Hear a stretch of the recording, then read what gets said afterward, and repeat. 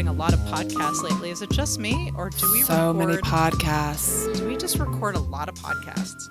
Yes, it's like taking over my life. Like, but in a good way or in a bad way? No, in a good way. I like it, but it's like almost every week. It's like every week but one. It is literally every week. We watch a movie we record a podcast every week, and which I know there are probably other people out there who are like, what the fuck? I record like 7 podcasts a week. And it's like, well, I'm sorry, but for the longest time we had one podcast and we only recorded once a month, and then we chopped it up. I put it on the butcher's block and chopped it up for an entire month. Yeah, no, it's and then podcast life. The week that we don't record a podcast, we usually have writers group. Yeah. So, so we record like every week. Every week. I like it though. I like it too. I'm watching so many movies. Yeah, it's fun. And it's like when they're assigned, you're like, you have fun with it. Like you're not like, I don't want to, like, I get kind of indecisive about films sometimes. I'm like, I'm not in the mood for that. I'm not in the mood for that. But I do the same thing. Like I have a list of all these fucking movies I'm supposed to watch. And then I get paralysis the moment I turn on, because I'm like, which one? What if I pick the wrong one? Yeah. But because we have to watch stuff for the podcast, it's like, oh, well, I'm just going to watch this. And then I'm pretty happy about it.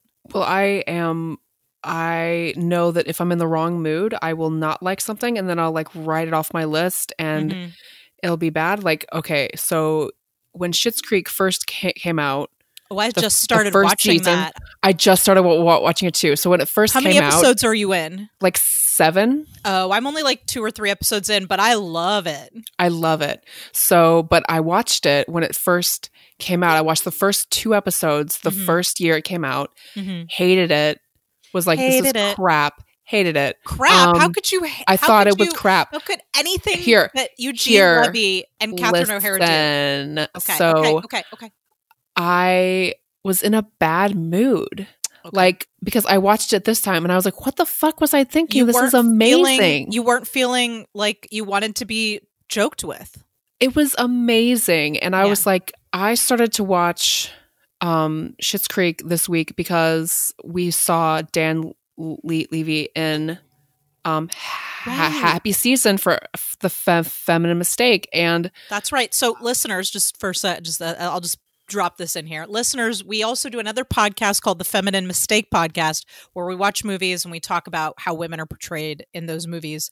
And this month we watched Happiest Season with Kristen Stewart and Dan Levy. So anyway, please continue. Yeah, so I was like, okay, this guy is amazing, and I need to give Schitt's Creek one more try, because I've been seeing so many GIFs of his character and so many like, I love him. Super cuts of him going, oh my god. And also his sweatpants are ridiculous. Like even just in the first 2 or 3 episodes I saw, like he's always wearing sweatpants, but they're like yoke. They're like these weird saggy yoga pants. What did his dad joke about his pants? His dad made a joke about his pants, about them being I forget what he said, but it was hilarious. He like joked about the fact that they're like set. Oh, it was like big soggy diaper. I've heard people refer to those types of pants as soggy diaper pants. You know. Speaking of sweatpants, I feel like there's a lot of sweatpant work in this film that we watched this week. Oh, a lot of sweatpant segue. Welcome to the Adam and Andy podcast. Welcome. I'm one of your hosts, Nicole. I'm your other host, Sarah. And this is a podcast where we watch only Adam Driver and Andy Samberg movies. And this week, because we record this twice a month, this week it was an Andy week, and we watched Hot Rod. Hot Rod. Did you look up the year for this movie? Because I 2006. 2006. Oh my God. That was like a million years ago. Wait, I think it was 2007. Holy fucking shit. That was so long ago. Hold on. We didn't even know each other in 2007, Sarah. I know. 2007, yes. Holy fucking shit. 2007. I was still living in Chicago. Wow. I wasn't even married. Yeah. I was a freshman in college. Wow. I was in film school, so I was in grad school, and I was just a babe in the world. Just a babe. Just a babe. Super hot babe. I'm very excited to talk about this movie with you, Sarah. Oh, I'm so excited too. This is so ominous. Before we do that, would you like to get into some Adam and Andy news? Yes. Okay. So this week, I have a couple of articles with some quotes. So a couple things. Do you want to start with Adam or Andy? I guess let's start with Adam, because then we'll just like dive right into Andy and just stay in Andy. Stay in Andy. So not too much new news. Adam did, and here, let me see if I can text you a picture of this. Adam did begin work. Well, he had already begun. They begun work on 65, and he was on set on his birthday, apparently, to shoot pickups or reshoots or something for 65. So, so let me just text you. So this picture actually came out like right after we recorded the last podcast. So in Twitter land, this is actually kind of old news. But this picture was just like all over the place. So here's a picture. I'm texting it to you right now of Adam on the set of 65. Everyone going just completely fucking bonkers over that green hoodie and sweatpants that he's wearing.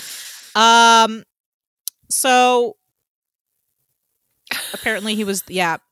So let's see. People. I mean, wow. Who doesn't love sweatpants? He's just wearing clothes. Like, he's just wearing clothes. But when he wears, guy. I know, but Sarah, when he wears clothes, it's different. Okay. When a normal man wears clothes, don't you think? He's cute. So, apparently, so this is actually a quote from 2016 in this article. What I like, so he's talking about, I guess he's talking about reshoots. What I like about sets is that you get to so many chances to do it again and again. I love the idea of doing a lot of takes because there's so many different ways that you can play scenes. So I guess he doesn't mind having to go back. I would only give him one take. I don't like for actors to have fun. I would, Sarah, I've worked I'm joking. with you. I've worked with you. Look, you're not a person that does excessive takes. You're not an excessive take director, but I think you do keep going until you get what you want. I think that it assaults the actors. Like, if you do too many takes, like, it's either to get some kind of reaction, some bad reaction from them. Yeah, you're trying to poke them or something. Right, which I don't like. It's manipulative. You know what? I agree with you, and I think this is why we work so well together when we're shooting a film. I believe in a couple of takes. Like, if you cast right, then you cast the person who's going to give you what you want. Now, obviously, certain scenes with more complexity require more takes. Sometimes it's about the camera move, or sometimes it's you've got a special effect or like a fight scene or some kind of choreography that requires multiple takes. I think it's always good to do multiple takes to try out different things. I always like it as an actor, or when I'm directing, I like to give actors a chance to have a take where they just do whatever they want, you know? But yeah, I feel like when you're, honestly, as an editor, when I'm picking the best takes, it's usually going to be the first one or two takes, unless there was a problem with the like, if the we're doing a complicated camera move and the camera, that's different. But if it's just the actor sitting in front of the camera acting, usually the first take or two is the best to me. Yeah, I agree. Anything beyond that, and you're just, I think, wearing them down, and it's like, I don't know why you're doing that. Like, what are you trying to? Unless you want a worn down performance, such as in The Shining with Shelley Duvall. So she's a fucking actor. Just ask her to act like an abused woman, or whatever. Like, whatever it is you have. Obviously, you wouldn't say that specifically because that's not very helpful direction. But ask her to act. Bless you. That is the daintiest sneeze I've ever seen. Yes. I think multiple asking an actor to do take after take, like, 40 takes or something is just, it's fucking absurd. It's absurd. And if I was your editor, I would be like, fuck you. How dare you make me watch? I mean, obviously they're probably somebody like, a David Fincher or a Stanley Kubrick is going to probably obsessively mark their favorite takes anyway. But as an editor, I would be like, Jesus fucking Christ. Anyway, so that's all really the news for Adam. He's on set. He's shooting 65. That's the only picture that I've seen from set. So either he's been on break recently or he's been under wraps. I don't know. But I'm sure right after we record this, probably the moment I shut off this microphone, something will happen. That seems to always be the way. Also, I've got okay, so that's kind of all the news I have for Adam. Also, this isn't really news, but around this time in 2018, The Last Jedi was released. Mm-hmm.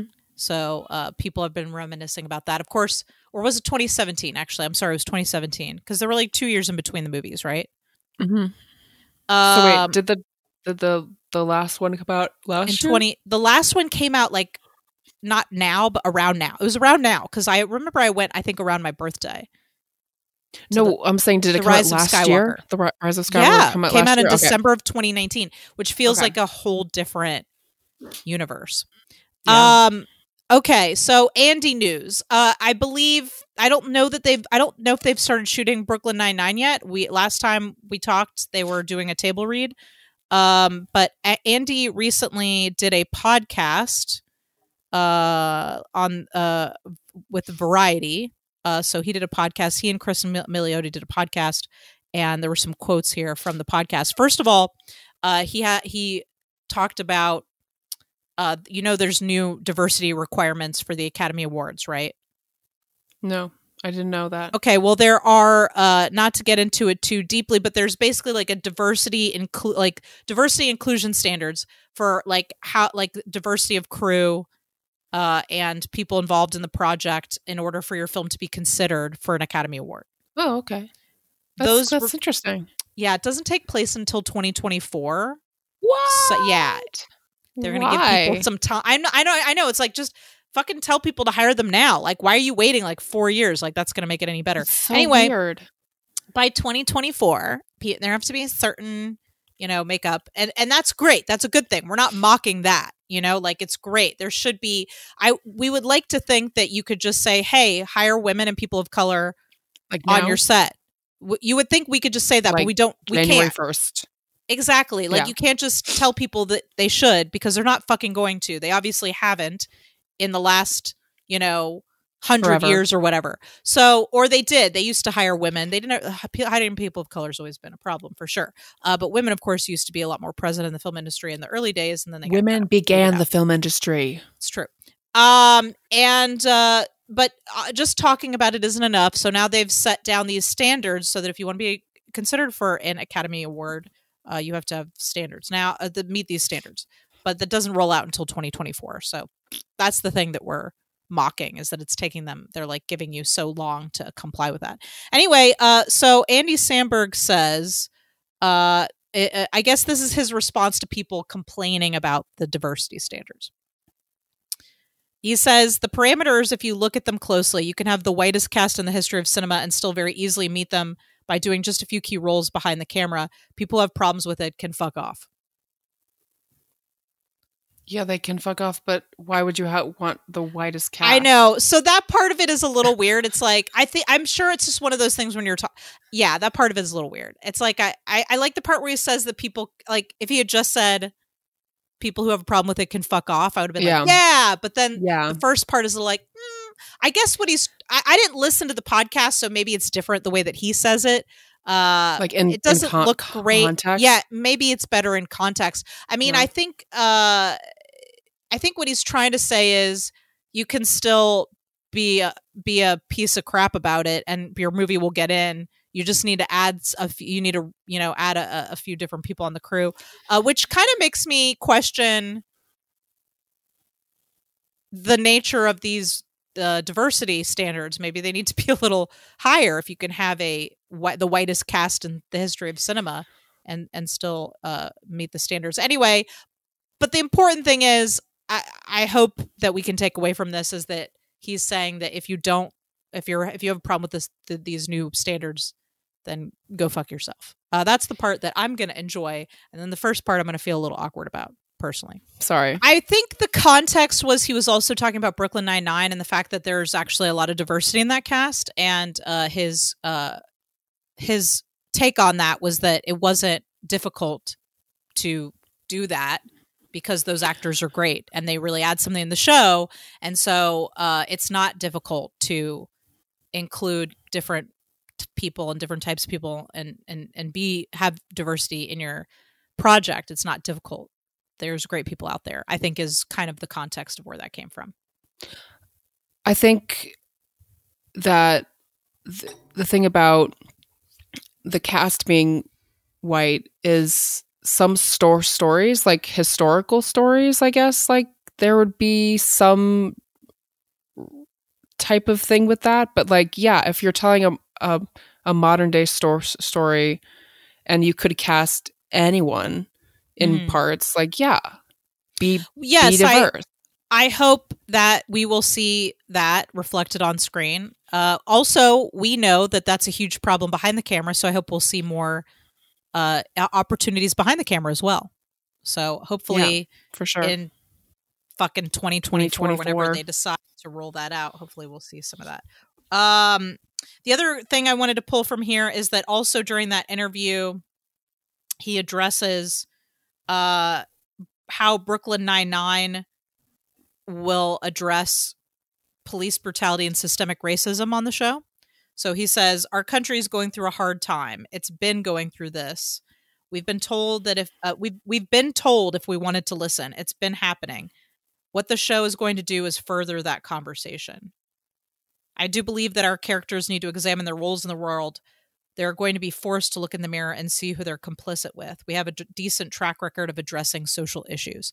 And I'm thinking, of course, of that episode they did with Terry, where Terry is profiled by another police officer in his own neighborhood. I don't know if you remember that episode, but anyway, so interested to see how that pans out.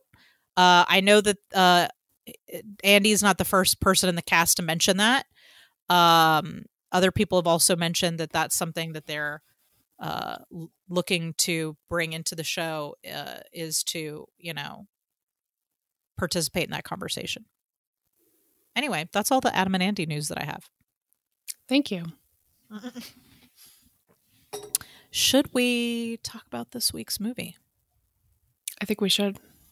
So Hot Rod, 2007, starring Andy Samberg and a whole lot of other people in the SNL world. I think he joined in 2006 or something. Just a little baby Andy Samberg. This seemed like it was a Lonely Island joint. Yes. So like you said on the last show, this was a script that I didn't do any research for this episode because I have no journalistic integrity. But I believe you said on the last episode that this was written for Will Ferrell. Yes, it was. He didn't want to do it, and so they got onto the project and reworked some stuff. And definitely, you can see how I can see that from here in there, yeah. But also, like looking at them now, like they've evolved so much. Like the Andy in this movie is not the same Andy who was in Palm Springs. He is like a different actor. I fuck up, man. That is so true. I was thinking that the whole time. Like he's just like a baby. Like they're all babies. Like Yorma. Oh I've only seen Yorma really in Girls as what? God, I remembered his name when I was watching the movie. What is it? Booth Jonathan. Oh my God. I've really only seen him as Booth Jonathan. So, and of course, and I've seen the sketches. Yeah. And so to see him in this role was really strange. So yeah, Andy's acting is very different, especially if you even look at this and something like Celeste and Jesse. Like it's very different. But so I guess let's just start before we get into it. Like, did you like this movie? I liked parts of it, but I did not like this movie. I fucking love this movie. Oh my gosh. I was not expecting that. It was idiotic.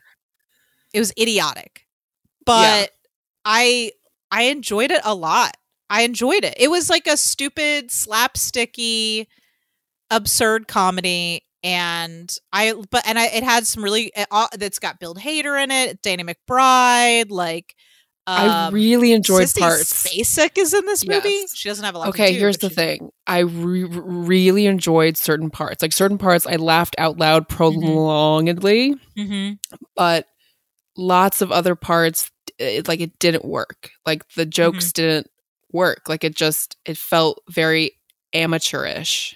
And I definitely see that. I agree with you on that, and I think there's I have a spin on what I have something that relates to that in my notes here. Okay. But yeah, I think that in a way it's a little bit like a very long sketch. Yes. But with a little bit more depth, but also it was played in a way that you would play a sketch. Yeah. So I was telling my friend, but so is Step Brothers. Like Step Brothers is very absurd. I fucking love Step Brothers. I love Step Brothers. I don't like it because it is. So the thing that I told my friend about this movie is, it feels like this is a full-length movie with like 15 minutes worth of plot. Like, I feel like it's not. But that's the thing is, this is a like a broad comedy. Yeah. And broad comedies are not big on the plot; they're big on the jokes, and the plot is just getting you from joke to joke. Yeah. I do think there's a few. Here's what I'll say. I feel like this is a movie that was people at the beginning of their careers before they really found their voice. Yeah. And matured as writers, but it's still funny. And also, I think that if you look at it a little more closely, there are some things in there that I think are at a bit of a deeper level, but maybe not executed in the best way. Yeah. I think that some things But it was very funny. I loved it. I thought I enjoyed the shit out of it. I think that there are some things that are brilliant. Like we'll talk about it. But yeah, there are definitely some moments that I was just like, this is gold. But overall, I didn't care for it. So it was not your cup of tea. No. It was my cup of tea. I would brew this tea and I would watch it again. I feel like my kids would probably enjoy this movie. Oh yeah. But yeah, maybe not yet. Oh, I guess not. Andy is in his underwear a lot in this movie. But also there's like so much violence. Oh yeah, that's true. I don't want Elliot attempting to jump a pool.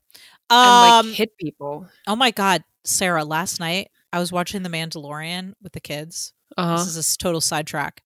And there's this awful part where they put prisoners. Somebody puts prisoners in these like electric cages, and one of them keeps bumping the cage and getting electrocuted, and you can see him in the background, and it's like really upsetting.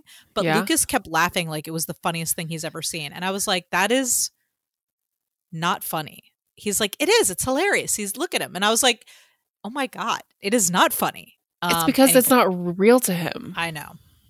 Anyway, what's the first thing on your list, Sarah? The stepdad and the fights. The fights that he has with his stepdad. Yeah, I have that written down as daddy issues. So there's a lot of daddy issues in this movie. Man, you are just digging deep right from the top. You're just like, you're digging deep. All right. So what do you want to say about the stepdad? So that is a common thing, the masculine, the father and son kind of like being aggressive towards each other because the dad wants to like turn him into a strong man. So that was definitely what was happening in this case. The fighting was absurd, which I did enjoy. It was very, ridiculous. They were like crashing through walls. So I hope everyone who's listening to this has watched Hot Rod, but for those of you who haven't seen it, Andy Samberg's character Rod is a amateur stuntman. And he lives with his brother, his half brother. His half brother. And his What's his name? What is his name? Fuck, what is his name? It's Yorma. Yorma plays him. I don't remember his... Yorma. Yorma is so cute. I've had such a crush on Yorma in school. Oh my gosh. We need to talk about Yorma. I was like upset by his outfits because he looked like a toddler. I was like upset. I was like, he's wearing toddler pajamas, which there was something very unnerving about it. I was like, why like I know it's part of the comedy and the character was meant to be like, I guess I didn't mean to veer off to talk about Yorma, but here we are. I think Yorma was great. And I think that the relationship between the brothers was great. I really liked their relationship. There was nothing competitive about them. I do think that Rod bossed him around a little bit, but he's the older brother, so that makes sense, you know? Yeah. And he's kind of charismatic, and Yorma's character, which fucking, dorky. I don't, huh? Dorky. He's dorky. He's like a film guy. Like he was editing all the videos and stuff. Yeah, he's a dorky like me. But so I guess the comedy was they're like, let's put Yorma in ill-fitting clothes that make him look like a toddler. I feel like that was the idea. And I was just like... And his hair was also like a toddler too. But I think I would have liked a little bit more. I know we had a lot of characters. And again, this is where I think the movie, if it had been written by them maybe 10 years later, where it would have been a little better, is that I love their relationship, but I feel like Yorma's character didn't have any, like there was no... We didn't really get into like what his deal was. Like, why is he so devoted to Rod? He's obviously got a special relationship with his dad, but like, how does he feel about his dad on the verge of death? Like, we never, there's nothing about that. He's obviously upset about it. They cut to him a couple of times, but there's very little to go on about who that character is as a person. And I feel like that we could have gotten a little bit more about him. And then maybe it would have made sense why he was dressing like a toddler. Like maybe he's emotionally stunted. I don't know. Like obviously Rod is emotionally stunted, but he's emotionally stunted because he's got this obsession with his dad, who was this stuntman. Now we'll learn something new about his dad later, but to his knowledge, his dad was this stuntman and he worked with Evel Knievel. And so Rod aspires to be like him. And he's got this stepdad who he has this complex relationship with, who he wants to impress, who doesn't think that he's enough of a man. And there's a lot going on there. And I feel like you could have rolled in what was going on with Yorma's character as well. And that would have been a really interesting dynamic, but they just kind of didn't do anything with him other than make him an accessory to Rod, you know? Yeah. I feel like even Bill Hader's character had a little bit more depth, you know? Maybe not. I don't know. Just that one scene, which is also on my list. I think you know the one. Oh, I do. So let's circle back. So anything else that you wanted to say about Dad and the fights? I have some things I'd like to say as well. No, go ahead. So here's where I think the movie has the spark of something that is deeper and that maybe is the kind of thing that we'll see in some of Andy's later work. Obviously, he didn't write 7 Days in Hell, but I think he had a lot to do with it. You can tell that that was an idea that they worked on together, right? Also, obviously, Palm Springs, he didn't write that, but as a part of the producing team, I'm sure they had some influence on what happened there. So you can see that they're able to tackle themes as a group. The Lonely Island is able to tackle themes in a way that maybe it was a little bit more juvenile at this stage. But I would say that the dad and Rod's relationship to his stepdad is like the one thing that I think is a spark of some kind of depth, which is making fun of masculinity. To me, that whole arc was just making fun of the idea of the stepdad that won't approve of his stepson, the idea of what it takes to be a man, and that I gotta fight you, we gotta fight, and you're gonna be a man one day. I didn't take any of that seriously. I feel like the movie was very self-aware about it, and that they were intentionally making fun of that as a thing that happens in other movies. Yes. So, Andy has said in interviews that he loves making fun of masculinity. That's one of the things that he loves to joke about and write about and stuff. And in all of his work, he has that aspect. Yeah. I think we can definitely see a thread of that, at least in the things where he's involved on a level as a producer. Like, I don't think we see that as much in something like Celeste and Jesse, but I don't think he was in the trenches of production. I think he was just acting in that. Not that there's just acting, but I mean, like, I don't think he had he wasn't really there guiding the story in any way. But yeah, I think if you look at 7 Days in Hell, That's My Boy, not that I want to bring back that shit show into the discussion, but and even Palm Springs a little bit. Not really. I don't know that I guess there's a little bit in there. Think about the guy he's stuck with. That's true. The guy who's always like trying to kill him and stuff. But yeah, masculinity is definitely something that they tackle in some of the other films that he's in. And I think this was like, and it's not just the dad, but also the boyfriend as well. Like, Denise's boyfriend is a different kind of toxic masculinity. He's Arnett. Like that rich, like Will Arnett's character. Yeah.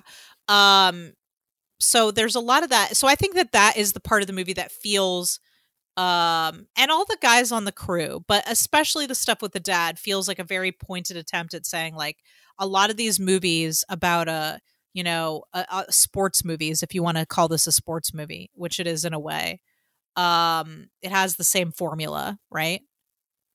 You don't think so? Yeah. Even though it's about something non-traditional, which is stunt work, there's something a bit like a sports movie about it. And all of those kind of follow that formula of, like, I'm trying to be a man, I'm trying to prove that I'm a man. And I think this really, even though it's a little clunky, I think it really does a good job of poking fun at that.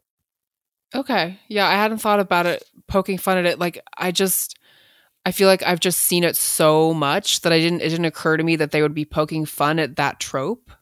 But I think it's I think it's intentional because of the level of how absurd it is, and the fact that, he's like, I'm gonna fucking murder you. Like, I'm gonna make sure that they fix your heart so I can fucking murder you. Like, it's so extreme that I feel like it was a conscious effort to parody that trope in other movies of the stepfather that won't accept you. That makes me feel a little bit better. I don't know. Yeah, it was very clunky. So it was so clunky that I couldn't tell that they were making anything intentional. It felt like something that, like, I mean, obviously, like, they had like actual cameras and stuff. It ends with him making his stepdad shit his pants. Yeah. I mean, come on. Yeah. It's like he does like some crazy Tai Chi move. I mean, it's they fight all over the lawn. I mean, it's so extreme. Like, I feel like they're doing it on purpose. It's not that it's intentional, I think. Yeah.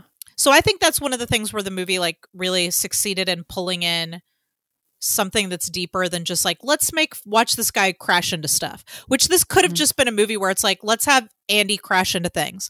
And I know that it's not Andy, it's an actual stunt guy. It's, in fact, I know I don't want to jump around too much, but the scene in the forest where they obviously, there's a lot of parody here that works well. That is like the best thing I've seen in like years. Like, the dance in the forest, followed by the longest fall of all time. I knew you would love that part. Best part of any movie doing I've like seen. Gymnastics, like on the log, like he's doing like, what is that? It's like a side horse or horse. I don't know. Yes. Yeah. Like, so you can tell at the beginning it has actually Andy doing the dance, and then it like transitions parts of it. Yes, parts of it, but then it transitions to more elaborate dance, and then it transitions to like acrobatic, and then it transitions to gymnastics, then it transitions to a stunt person falling down like the longest hill of all time. Like, it just kept going, and I was like laughing my ass off. So good. but the thing is, again, Sarah, there's a lot of parody here that I think is that if you look closely, it's there. And I don't think you have to look too close here, but the fact that they very clearly dim his face, like they make it so dark in the forest, it's like they're telling you, nudge, nudge, this is a movie about a stunt guy, and this is what happens when they put in a stunt double. They obscure the actor's face, you can't tell. that scene was in a way kind of stood out to me from the rest of the movie.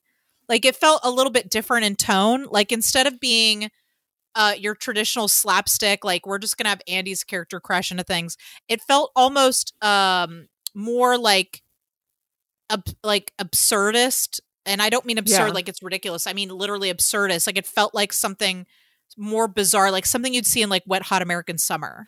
Mm-hmm. You know? And I did love that scene a lot. It was very funny. Loved it. I was like, it was so hard not to text you. It was so hard not to text everyone. Like, I know. Just not to text everyone. So and great. So we can all talk about the scene. I know there are several people who've been waiting for us to do Hot Rod on the show. And I hope that they're listening.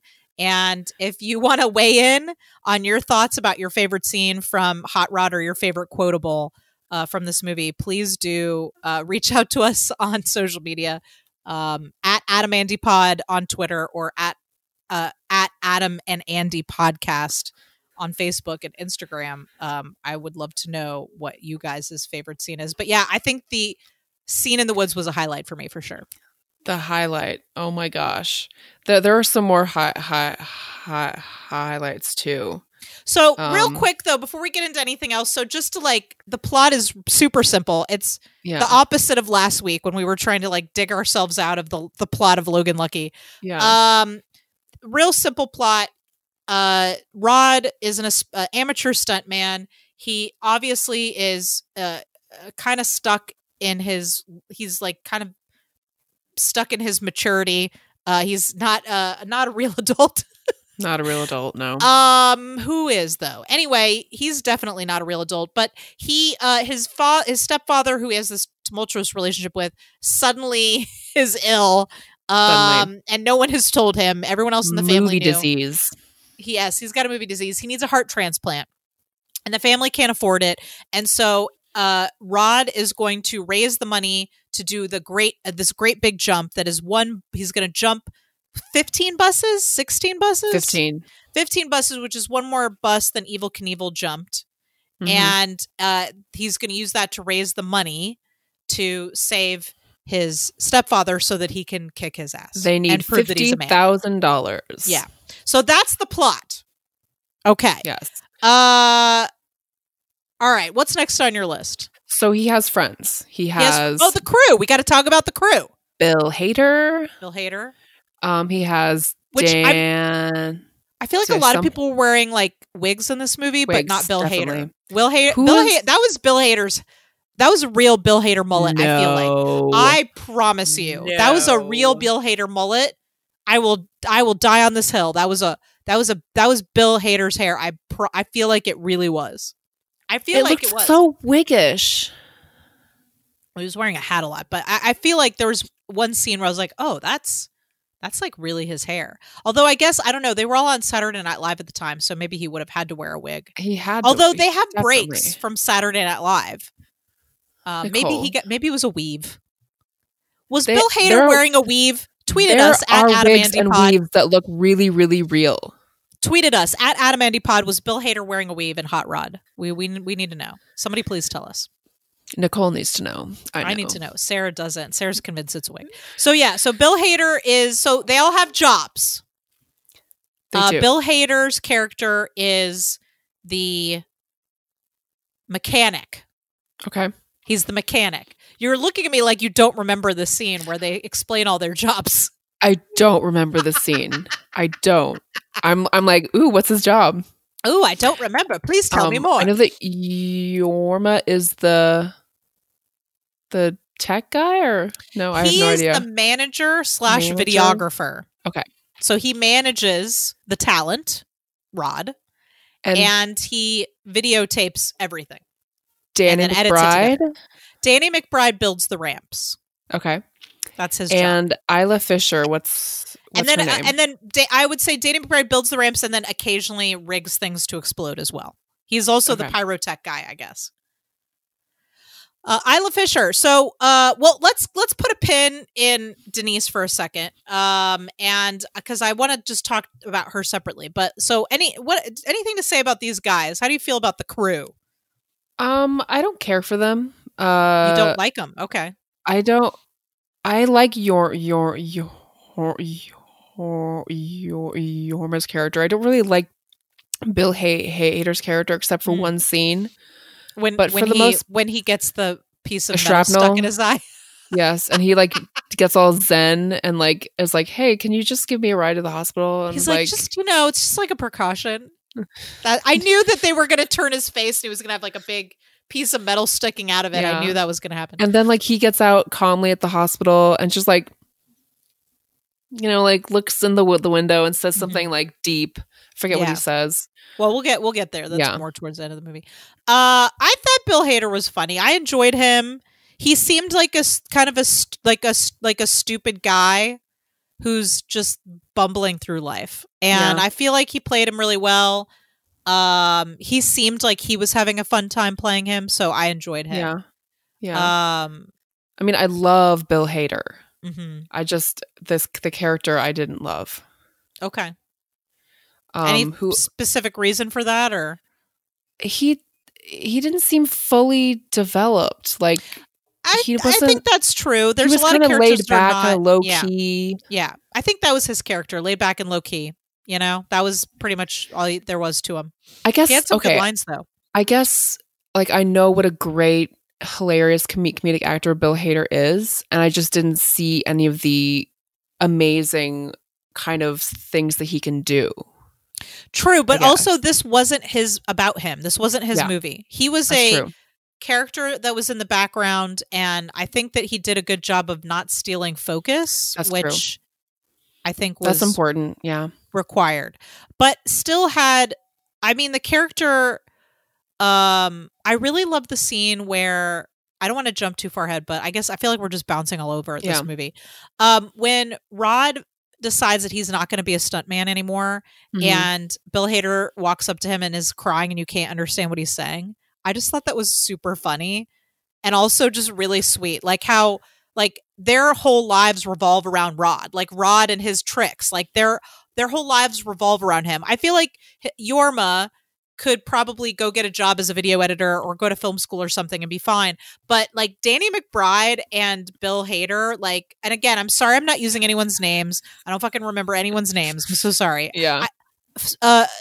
Confession, I had to ask Sarah to remind me what Andy Samberg's character's name was, even though the fucking movie is called Hot Rod. I forgot. I'm sorry. Anyway, Bill Hader and Danny McBride, they have nothing going on except for being part of the crew. That's it. And so when Rod says he's not going to be a stuntman anymore, and it's just like Bill Hader is just like crying on the sidewalk, and he's just like, hey, and you're like, what? I love that scene where he's in the Rod is, he's like, I'm not going to be a stuntman anymore, and the way he does his hair, the way he like parts his hair. I know, and he wears wears like dad's clothes. He wears dad clothes. He's wearing like these ill-fitting cords. What about Danny McBride? Is Danny McBride just not a flavor you like? Because he was playing Danny McBride's stock character. Like that's who I can't think of a movie that I've seen with Danny McBride in it where he's not playing that guy. Like he's that guy every time. Like I know his name, but I don't know who he is. Pineapple Express. He's been Eastbound and Down. He had a whole TV show where he played like a has-been baseball player who's basically that same character. Principals or Vice Principals or whatever was another one that he was on. God, there was one recently that was filmed in Georgia that was on HBO about a family of like evangelical preachers. Maybe it was called Holy Rollers or something. Anyway, Danny McBride is that's him. That's what he plays all the time. So if you don't like that flavor, then you might just not like what he has. It's not that I didn't like it; it's that I didn't see it. Like, I mean, he's not likable. Like his character is not likable. So in the background, like just I didn't even pay attention to him at all.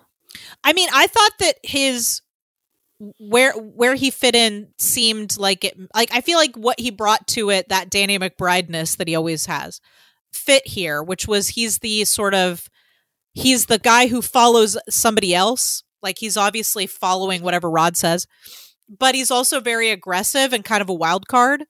Like he'll rig up your ramp with explosives for no reason. Mm-hmm. Also, I think that his character, like, all you need to know about him is basically in that scene where they're all dancing outside of the gas station and he just keeps shoving Yorma into the van for fun. Yeah. He's a bully. He's kind of a bully. He's a big dumb bully, and and he has fun blowing shit up, and that's what he does. And I don't know. I thought he was funny, but I don't always love Danny McBride's shtick. Like, I had a little trouble getting through Eastbound and Down because he's just so unlikable at times. And that's just like his thing. And that's his type of comedy. And a lot of times it's very funny, and other times it's like makes me so uncomfortable that I'm not enjoying myself. But in this movie, I really liked him a lot. I don't know. Yeah, I liked the crew. I guess it's because I know Bill Hader. I know your. I mean, I don't know them, but your Andy buddies, Samberg and Isla Fisher. Pals. I know. I've seen them in a lot of things, and I just haven't seen Danny McBride in anything. So I was just not paying attention to him. So I don't even know what his character was doing, so I'm sorry. No, it's okay. You don't have to like this movie, Sarah. It is not required that you like every movie we watch. We're here to speak honestly about what we saw. And I liked it in certain parts, yeah. You like certain parts, and that's okay. I would like to talk about Denise. Okay. So Denise, played by Isla Fisher. Isla Fisher, sorry. Adorable, cute, not much depth to the character. No. And there wasn't to the guys either. So I guess it's, I liked her. I definitely feel like this part of the movie was the weaker part of the writing to me. Mm-hmm. Where they were like, we need Rod to have a love interest. Yeah. And we're not going to talk too much about how they know each other. They were neighbors. They grew up together. There's no reason why. I don't understand why she becomes part of their crew. I know later she says it's because you live authentically or whatever it was she says, but I don't understand why I guess I don't understand what attracts her to Rod, other than the fact that it seems like her type is she's attracted to morons. Yeah. But also Andy is we haven't talked about this yet, but he is so cute. Like I would venture to say he's beautiful in this movie. He looks beautiful. Like his hair is a little fluffy. No, I love the fluffy hair. Oh my gosh. I kind of liked it. The guy I had a crush on in high school had that same hairstyle with the fluffy. It's a very early 2000s do. Yes. He is he's beautiful in this movie. Like, that's the only way I can describe it. Like, his body, his face. His body looks great. We got to hold on to this for the thirst. Okay. But yes, I just wanted to put it out there that Andy looks beautiful in this movie. And he's still very funny, like, obviously. But he's his attractiveness level is well beyond the other people around him in this movie, aside from Denise. Yes. Like, even Bill Hader, who I find in Barry to be very hot. Yes. Bill Hader's just like a goofy guy in this movie. Danny McBride, obviously. Yorma's adorable. I mean, Yorma looks like a toddler, Sarah. He's adorable. Clothes. But I know he's an adult. He looks like a toddler. Don't make me bring up Timothée Chalamet. Don't you do this to me on this show, of all shows.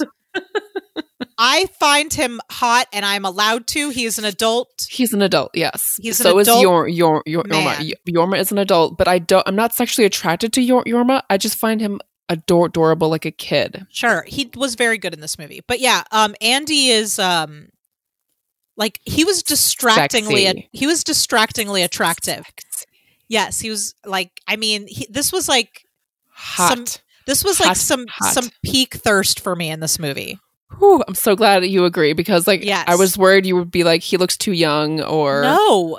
Are you you're talking to the person who is waiting for Dune to come out so I can thirst after Timothée Chalamet, and you think that I think Andy Samberg looks too young in this movie? First of all, we're the same age, so I can like him all I want retroactively in 2007. Besides, he's like a fully adult man in this movie. I know. Oh, he's so hot. Okay. He had his shirt off so many times in this movie. Okay, let's move on. We'll get to the thirst. But yeah, Denise.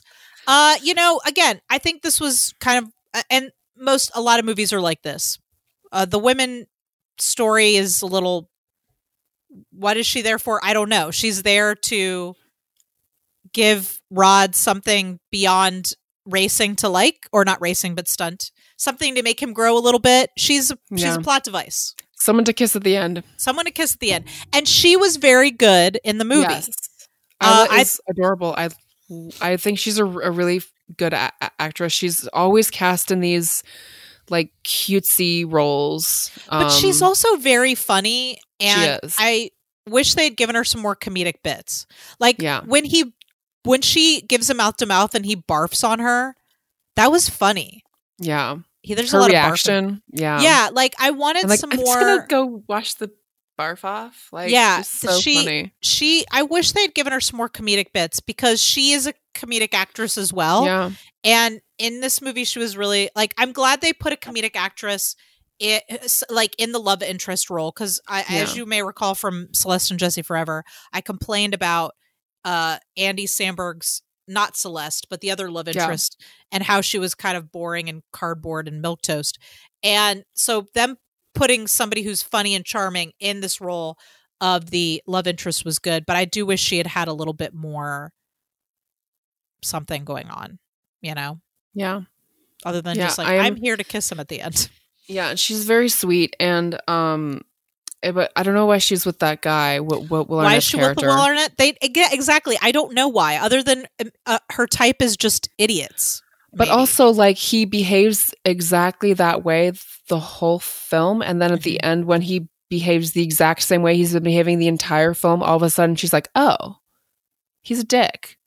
Like, but he's not extra dick in that scene. He's just always the dick. Same. I guess it was that she was suddenly like, I want to be with the crew. I think that was the motivation, is that I'm leaving you because I want to be with this other group. But I feel like I wish there had been something bigger that was like a catalyst for that. I mean, he's literally, Will Arnett is, I mean, look, he's Will Arnett at his most Will Arnett-y in this movie. Yeah. Being a dick, being dickish, being self-centered, being the prototype alpha male moron of a moron, a toxic masculine moron.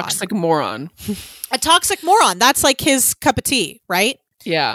And when they go on the double date, which I was like, oh God, the minute he hit on the food truck girl to go on this double date, I was like, this is a terrible idea.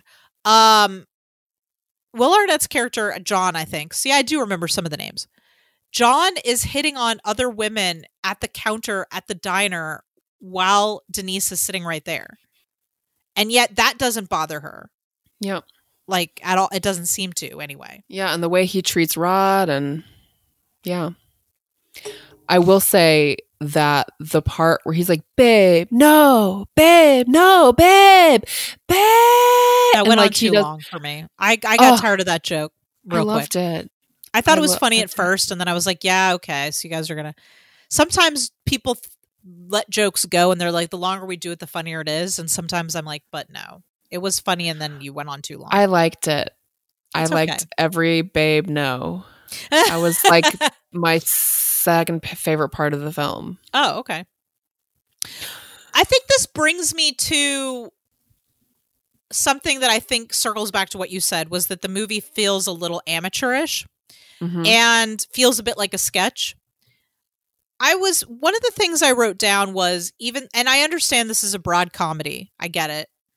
But I do wish that some of it was a little more grounded, because I think it would have been funnier if some of it was more grounded, not the stunts, but the way, like, I'm thinking specifically of the scene where he's looking at the picture of his dad and he starts crying, and then Yorma comes in and he's like, get out. Like, if that had been played more seriously, I think it would have been still funny. And I think this is how you can see where Andy has evolved as an actor, because that scene, like, that type of, like, he plays a very over the top character in 7 Days in Hell, but there's a lot of, like, like when he's in 7 Days in Hell, when he's in the underwear store and he's being asked if he misses tennis, he looks genuinely sad.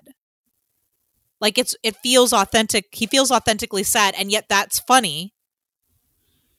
And so I think that this is his sketch stuff coming out. That go away. Yeah, it's very sketchy. It's very, and I don't mean sketchy like it's creepy. I mean it's literally like a sketch. And I think that some of it could have been more like, I think the way that he's very grounded at the end when, and I did really like the scene between him and Denise when he's doing the big jump and Denise shows up and he's like, I don't know what I'm doing. Like, this is dangerous and I could die.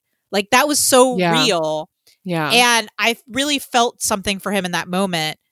And it made that excruciating tumble all the more rewarding because he had that vulnerability right before he did it. Yeah, and that jump where he's just flying and then he's flying off of his bike. And Yorma's like, yeah. So yeah, I think that that there were a couple moments in this movie where I wanted to see a little bit more grounding it in reality, and that would have made it, I think, funnier. And because there were just moments where it just felt like we're playing this joke as hard as we can, and I'm like, you guys don't need to work that hard. It's already funny. All of you are very funny. Just pull back on it a little bit. It's still funny when you do it, but not quite so hard. Relax. Yeah. Anyway, what else you got on your list? So when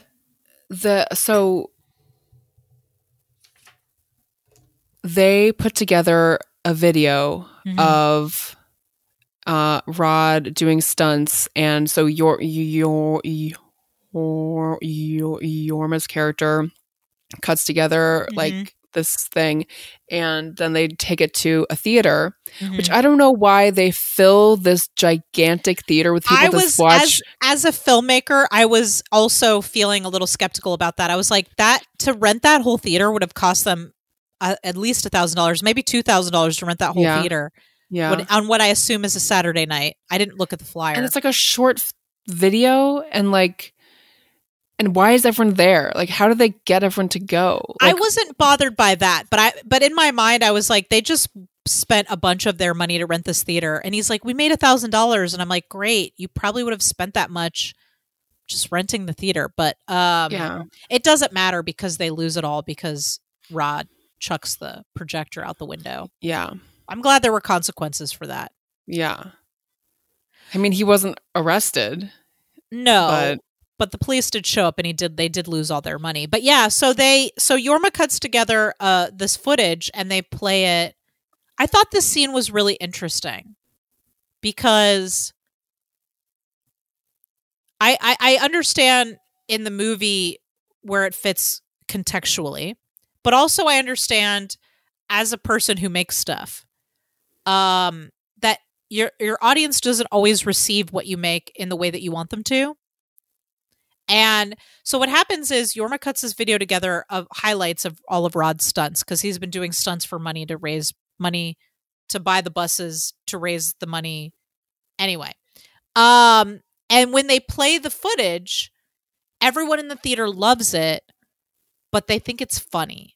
They're laughing, and it makes Rod feel embarrassed because he wants to be a tough guy, I guess. Yeah, and so he's not able to appreciate that he's entertaining people in the way that they are responding to his performance, I guess. They're laughing at him, and he doesn't like it. Yeah. So I thought this scene was really interesting because I understand that they needed to knock him down a peg and that they needed to get us to the point where he was going to give up for a while. But I also just thought it was really interesting, the idea that you fill a theater, you get a bunch of people in there, and you're looking forward to them just fully embracing your work, and they take it the wrong way, and it makes you feel like shit. And I just thought that was really interesting because that's something I'm sure all of them. because we didn't talk about this, but the Lonely Island. So Yorma and Andy are in it, but Akiva also directed it. Yeah, So and he all had three of them. Cameo. Did you see? Oh, I didn't notice. Where was he? Oh God, he was in either a dream or like he was playing a weird guy. This is something I wrote down that he had a cameo, but I forget the context of the cameo. Oh, I wish that you knew because I was hoping you would know. I did. I honestly missed it. Well, you know what? Maybe we can look it up. The weird guy. I was like, Sarah, that describes like 60% of the characters in this movie. Like he's being all like extra. It's like a dance or like a. Oh God, what is it? Hold on. Wow, I don't know. Anyway, so I thought that movie theater scene was really interesting. And of course, while you're looking this up, I'll just say that kind of leads us to the point where Rod has a little fight with Yorma. Again, sorry that I don't remember his character's name. And he basically blames him for cutting the footage together. Was it Jeff? Maybe Jeff is the name of Yorma's character. Anyway, so he goes home. And by the way, I just want you to know that I totally called this. Like, you remember the scene where Rod tells Denise all about his dad, which I also thought was a really funny scene where he's like, yeah, so he like jumped the buses and his handlebars exploded. And he's like, it's this very graphic description of how his face like blew off and like blew out the back of his head. And I thought that was very funny. As he's telling her the story of like what happened to his dad, I turned to Chris and I was like, his mother lied to him.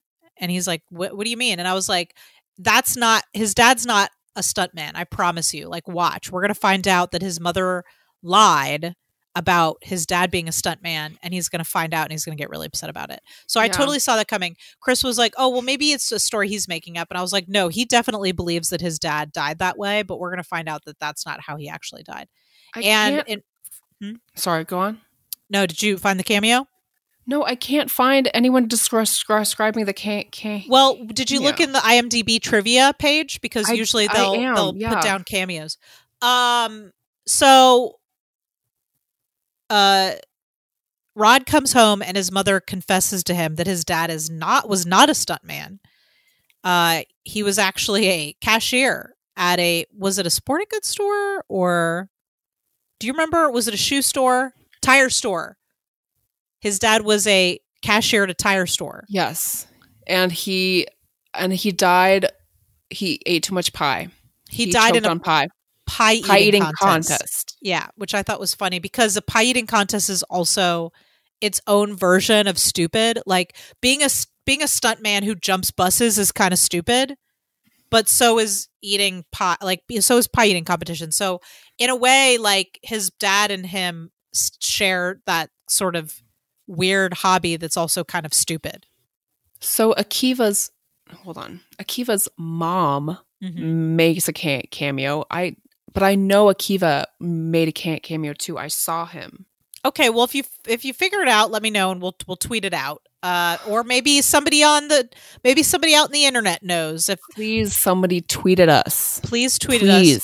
I know there are accounts on that we follow on Twitter that are a Lonely Island fan accounts. So if anybody knows if and where Akiva cameoed in Hot Rod, please tweet at us at Adam Andy Pod. Did Akiva cameo? At please. Adam Andy Pod, please tell us. Sarah will not be able to sleep until you tweet at us. Sarah will be awake all night. You could just review the tape, maybe. You just watch Hot Rod again. Watch it. Watch the whole thing again.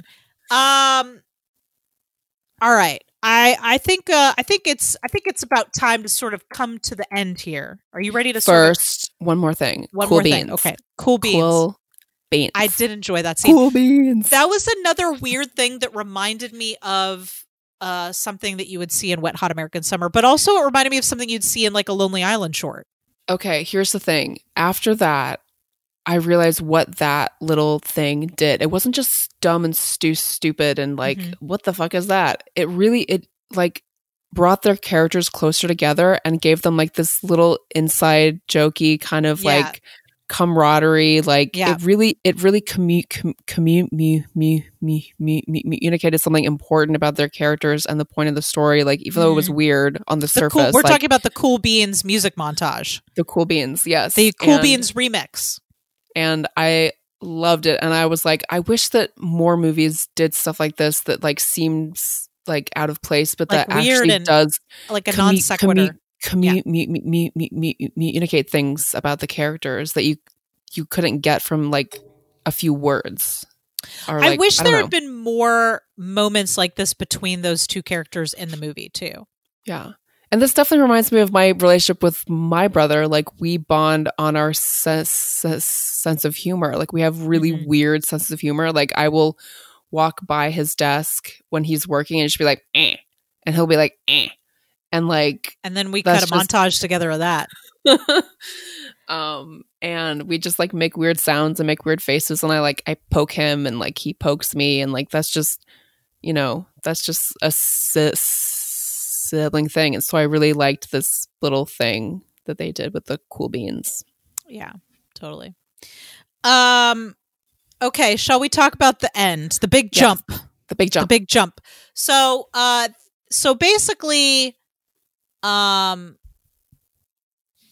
Cool Beans, when they decide to, I can't remember what is the catalyst for him deciding to go back to, being a stuntman. I just watched this movie like literally 2 hours ago, but I do know that Yorma has made some kind of connection with a local AM radio station, which, by the way, I didn't immediately think about the implications of a radio station broadcasting a stunt, which is a very visual thing. But once it did hit me, I was like, oh, that's amazing. Of course, they're broadcasting on the radio something that only is interesting visually. Yes. And Chris Parnell, which I thought was very clever. Chris Parnell was so funny as that guy with the tattoo. The tattoo of the guy of the Calvin peeing on the radio, the FM radio, and the TV. And he's like, and then he goes on for way too long about it. He's like, I'd like to think that he just had sex and there's some residue and it split, and then they're all just standing there, and they're like, I'm very uncomfortable with that. Oh, also, we didn't even talk about the riot. Again, a very weird, out there moment that I thought was really funny. And it's like there are like sparks of something that's different than your usual slapstick movie that were in there. And so when they're like walking to, okay, so let me back this up. So the AM radio is going to sponsor the jump. They're going to pay for everything. They build this huge ramp. They put all the buses up. Somebody buys Andy a leather suit to wear. I guess the guys on the crew, maybe. So when they're on their way there, they're having this like big emotional, like the whole neighborhood is like gathering behind them, like everybody, all the crew, everybody's coming together. They're all walking to the jump. I don't know why they're walking, but they're walking there. And then everyone in the town kind of follows behind, and it's this big like, song everybody's singing.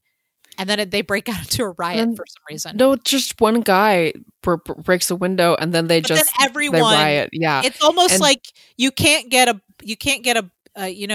bunch of people together without something getting destroyed. Did you notice that Danny McBride stole the TV? That was the one thing that I noticed. 100%. Like they're all standing around going like, I'm like traumatized, or like they're like, which I thought was very funny. They're like, that was awful. Like I'm so upset, and he's standing there holding. That was actually one of my favorite jokes. Is that he's holding the TV and he's like, it's like, I mean, why can't people just be cool? Like, why do people have to go and like take things that don't belong to them? And he's like holding the TV. That was very funny. Yeah, that was hilarious. Denise shows up, gives him a big old smooch. I thought the kiss was funny because at first I was like, oh, so they're just going to do the weird kiss. And I was like, all right, I've seen that before. But the fact that he then pulls away and is like, I didn't like that because your mouth was all open. Like that made the joke funny, And she was like, oh, Like, I was like, isn't that the point? Like, what? I also didn't but again, like, I wanted them to give her more funny bits like that because that was funny and I wanted her to get more bits anyway. I also like imagining kissing that mustache, like that fake mustache. I know, we didn't talk about the mustache. Did you notice that the mustache was like twice as big in the last scene as it was the rest of the movie? Like the kiss, I was expecting them to like she just get a mouthful of mustache. No, but it was so awkward, and then I was expecting him to be like, wait, and just like rip the mustache off and then have like a real kiss. He needs the mustache. It's part of the whole thing. But then the second time when they leaned in, that was hot. Yeah. Like the first one was like gross, and then the second at the end. Yeah, that was okay. Pin. We'll get there. We'll put a pin in that. And then he does the jump and almost dies. Yes, but manages to get up, and they raise the money and walk the whole up to thing. the top. Everything gets tied up in a bow. $1,000. And I love Chris Reynolds' joke. The conveniently priced surgery. Yeah, the conveniently priced surgery. Yeah, and then everything ends up perfectly in the end. They get the money. They save the stepdad, which, by the way, the fact that it was played by Ian McShane. Like, can we talk about how they got Ian? Again, this is like in That's My Boy, where they got like Susan Sarandon and like James Caan to be in those movies. It's like, how did they get these actors?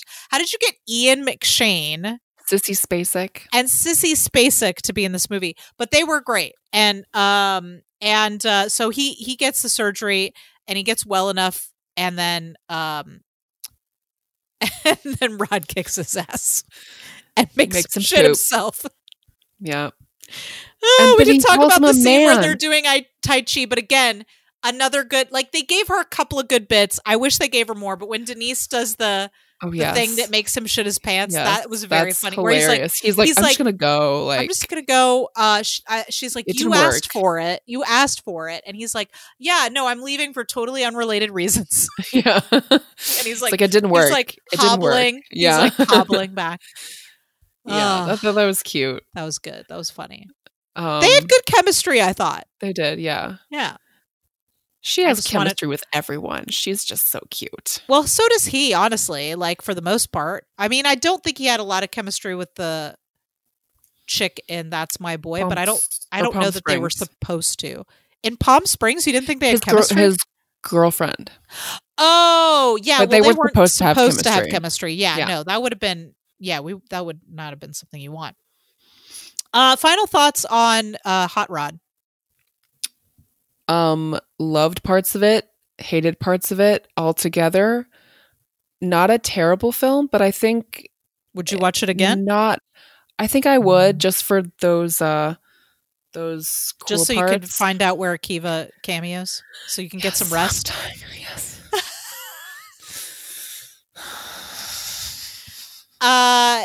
Okay, so enjoyed parts of it, but overall not your favorite of the. But I love the Lonely Island. I love the three of them. Mm-hmm. I worship the ground they walk on. Like, I am a big fan. And they were just babies. They were just little babies, just little comedy babies. Mm-hmm. I enjoyed this movie. I would definitely watch it again. I think it would get funnier the more times you watch it. Probably, yeah. God, we didn't even talk about this, but when they hold his head under the water in the pool, that was so upsetting. I was so upset. I was like, he's drowning. I enjoyed it. Again, I think that I think you can see now that we've had the privilege and we haven't even gotten to all of his movies yet, but now that we've had the privilege to kind of take a broad brush and look at multiple things that he's been in, I think you can really see how I'm interested to compare this to, like, when we do the Lonely Island shorts and we look at a selection of those. I'm interested to see, like, how, in what way we can kind of compare those together to each other. But I think you can kind of see the way that their work has developed over time. Yeah. And how this had some really good stuff that maybe could have been a little bit more nuanced and complex. And that later on down the line, we get more nuance and complexity, not just in the writing, but also in Andy's acting as a comedic actor. And but overall, I thought this movie was really funny and has a really great cast, and I would definitely watch it again. So, Moments of Thirst? Moments of Thirst. Moments of Thirst. Who went first last week? I can't remember. I don't know, but I'd like to go. Oh, you are ready? I wrote down like 6 things. Oh, wow. But I'll try to narrow it down to 3. My first thing is just the opening and the first few scenes where he's doing bike tricks. Yeah, I like just that like too. all the bike tricks. The bike tricks, I thought was really his hot. butt looks good in those overalls. I didn't see his butt in the How can you not? When he's like bent over that bike, you weren't checking out his butt the whole time? I was. Huh. No, I guess not. I liked his face. He's got a peachy little butt. Hair. Yeah, his face is beautiful. Like he looks like that guy that I would have had a crush on in high school when I was in theater, and like maybe we'd make out backstage a couple of times, but then like nothing would really come of it, and then he'd start dating like cute little tiny girls who are dancers and ingenues, and then maybe we'd hook up a couple of times like when we were in between people, but nothing would like serious would really come of it. Who are you talking about? I'm like dying. Nothing. No, he was beautiful and charming as usual. And he was just so pretty, Sarah. He was just so pretty in this movie. Guys. It's my moments of thirst, Nicole. I'm sorry. Yes, please continue. I'm so sorry. 2. I didn't mean to step on your thirst. The dancing in the forest. The parts that were him. He did do some... Yeah, some of it was the opening dance where he was doing like a routine, like a routine that he could do. I'm not convinced that was all him because some of those steps looked pretty complicated. Like I saw his face. There were It was in shadow though. I have to watch this again then because like I'm not entirely sure that was. I feel like once they pulled out to the wide shot and he started doing the footwork, I feel like that was a different actor. I think. I mean, he was in like a jumpsuit and they could just put a wig on him. I mean, you know. I would love for Andy to be able to do that. Oh my gosh. But I mean, we did see him dance in Palm Springs. He's got some moves. He can do some things. I fully believe he can do some things. And then the third moment of thirst, besides the kiss at the end, that's the hot kiss, is when he gets mad at his dad not being a stunt person. So you just blew over one of those moments. The hot kiss was one of your moments. You just like blew right past that. No. Besides, no. Just, I'm saying if I have to pick 3, the third one is when he rips up the mustache. When he like that was one of your moments of thirst. The mustache, really tiny bits. Anger at the mustache. Just the tiny anger, the little. The detailed anger. The detailed anger. I like it. So a little mustache aggression. You were getting a little. It was cute. It was cute. Yeah. It was adorable. You like the cute stuff. I like the cute stuff. Which is totally great. I love that. Okay, is that it? Yeah. Okay. Okay. I've realized that I can probably consolidate some of these because 3 of them are just different scenes where he's wearing a tank top. So I guess my first that I would say moments of thirst is just generally appreciation for all the times we got to see his torso in a tank top. As I like, even when he's wearing that ridiculous Hulkamania tank top, like his chest and his arms, and like he was just like really in good shape in this movie.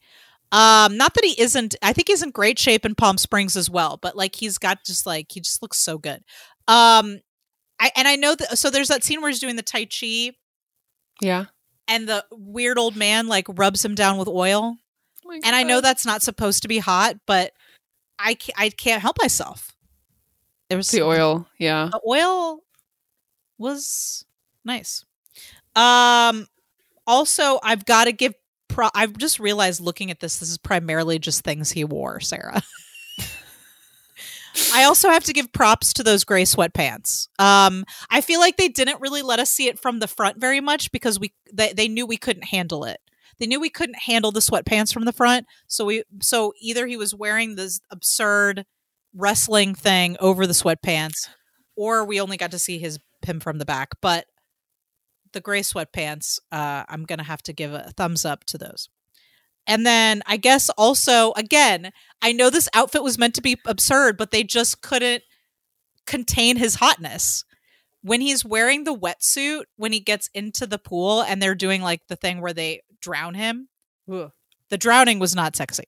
But him wearing the wetsuit and like just the way it just like clung to his body. And I know it looked stupid, but the wetsuit, him wearing the wetsuit was just like, and his hair, the whole thing. He was just so pretty, Sarah. Mm-hmm. Who gave him the right to be this pretty in this movie? I don't know. But when he first was on SNL, I remember I really liked his hair. I thought he was really his personality was cute, but I didn't like his face. I thought his face was too weird. Ooh. Like I liked the pretty boys, like the like model so you like pretty like boys. Conventional. Yes. Now not so much, but yeah. I think he looks beautiful. His face, his body, everything. He looks beautiful in this movie. I did also, sidebar, not a moment of thirst, but I thought that when the hairdo that they gave him in his afterlife, where he's watching the taco and the grilled cheese fight, was really funny. It was almost like the same hairdo you saw in Grease. Remember in the movie Grease, where Frankie Valli is like, and she's in the beauty school dropout. It almost reminded me of that, like this weird 70s. I think Akiva is in that. I think he's in that.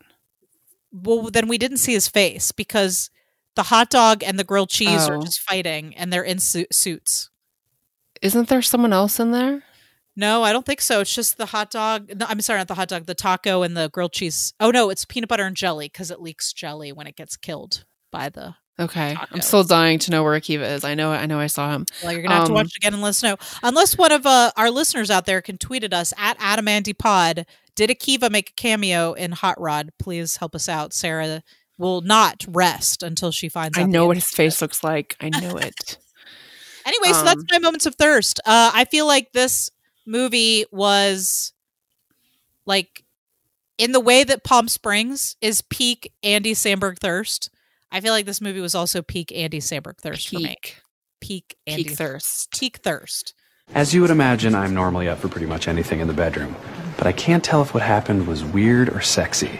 Would you like to do Adam or Andy? I would like nothing more than do Adam or Andy, a trivia contest for one.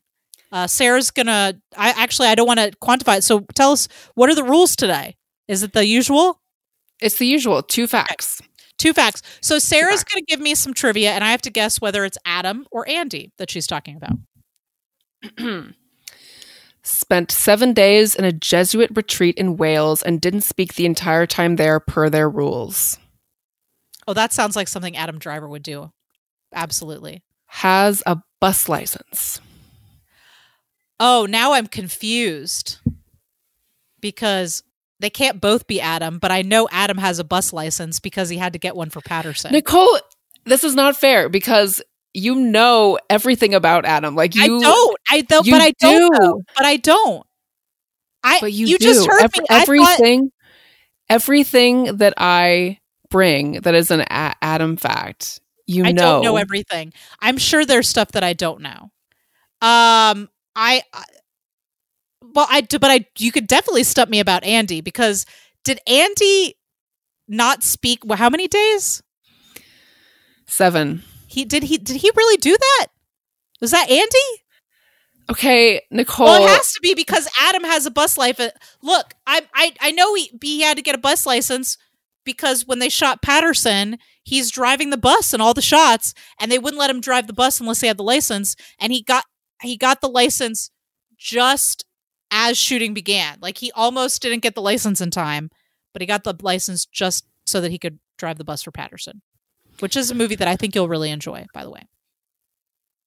It's a trick question. They're both Adam. Thank you for... you got me! me, Sarah. You got I didn't get you. Yes, you did. You knew both of them. Well, only because it totally sounds like something Adam would do to probably for a role. Like, I know nothing about Adam. Like, everything I see about him, I'm like, oh, that's interesting. But you know everything about him. I can't. But I didn't know that first. Anything. I didn't know that first fact. But you said that sounds like I just guessed. And doesn't it sound like something you would do? It doesn't sound like something Andy would do. I didn't include this. Why would Andy be silent for 7 days? I didn't include this, but it's a research for a role. So it was not just for fun. He was researching a role. Well, he was in a movie with he was in a Martin Scorsese movie where he played like a Jesuit priest. So yes, sounds like something that you would do. Which I'm kind of dreading watching that movie, to be honest, Sarah. I feel like that might be the movie Silence. Have you seen any clips of it? No. I feel like, and I'm just guessing because I haven't seen the movie. It's quite possible that might be the only movie that I ever watch with Adam Driver in it that does not make me thirsty. Okay. Priests don't do it for you? I didn't say that. Priests? I'm not saying that. I'm saying like, yeah, I'm not going to spoil it for you, but he looks unwell in that movie. I'll just say that. Sarah, don't doubt your amazing trivia because I love this game and I look forward to it every time we record this show. So please keep bringing in trivia because you're teaching. I feel like you're teaching me, and I feel like we're educating the public. Oh, you look awesome. Come the fuck upstairs. Okay. But wait, I have to warn you about something. What? If you come up here, I'm gonna tie you to my bed and keep you for at least 3 days. I'm just in that kind of mood. Sarah, are you ready to spin the wheel? Let's do it. Okay. All right. What's on the wheel? Let's okay. Well, okay. So before we get to the wheel, let me just say I did a little something different this week.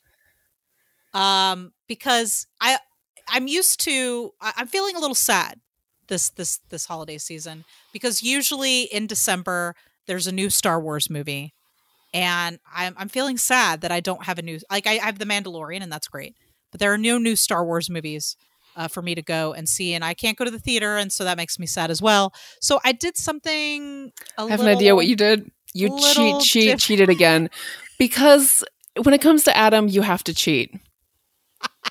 I did something a little different. Oh my God! I did something a little different. Why didn't you pick all 3 of them?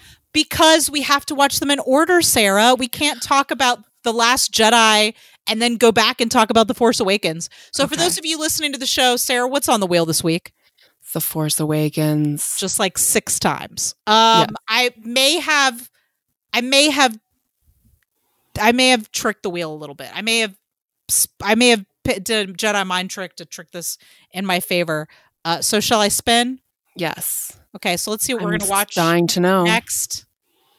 It's going to be The Force Awakens. Oh, look. It's The Force Awakens. It's going to be The Force Awakens. You look upset. Is it because I'm making you watch a Star Wars movie with me? No, I love these films. I do. I do think that we need to watch them in order. So yes. I think that we watch The Force Awakens first, because how else can we properly pay tribute to Reylo unless we watch The Force Awakens, then The Last Jedi, and then The Rise of Skywalker. We can't watch them out of order. That's true. So that's what we'll be watching next, folks. So we'll be wrapping up. I guess are we calling this a wrap on season 1 at the end of December? That'll be, I guess, our last episode of season 1. It was kind of a short season because we started midway through the year. But I'm going to call this the last episode of season 1 will be The Force Awakens, starring Adam Driver. And nice. I'm fucking excited. And I finally get to talk about a Star Wars movie on our podcast. Finally. Yes. And Sarah, you look frightened. No, I'm excited. Okay. I did. I love Star Wars. All right. Well, folks, thanks for listening to this episode about Hot Rod. You can find us on Apple Podcasts, Stitcher, Spotify, all of those things. If you'd like to leave us a review, we would absolutely love you for it. Tell a friend about the show. And please, I genuinely would love to hear, what is your favorite scene from Hot Rod, or maybe you have your own moments of thirst that you'd like to share with us. Also, please, somebody help us. Did Akiva cameo in Hot Rod? Please help us. Sarah is going to have so many sleepless nights and anxiety dreams about this. If she does fall asleep, it'll be in a fit of exhaustion, just wondering where in this film did Akiva cameo. So please, you can find us on Twitter at AdamAndyPod, or you can find us on Facebook and Instagram at Adam and Andy Podcast. And please join us for the next episode where we'll be talking about The Force Awakens. I'm so excited. Can't wait. This is a time when you are required to talk about Star Wars. I'm going to be on the loose. And I don't know if you're going to be able to rein me in. I won't want to. My God, Sarah, this is the best Christmas gift that you could give me, is to just let me just go on and on and on about Star Wars. I would love to. Please come back. I also would like to talk about it too. I mean, I know. I like to discuss it too. Yeah. I know, and I feel like we've talked about it maybe, but never really like talked about it. Like, I feel like now we're really gonna like inspect it. We're gonna analyze. We're gonna take a big juicy bite out of this movie, and I'm excited.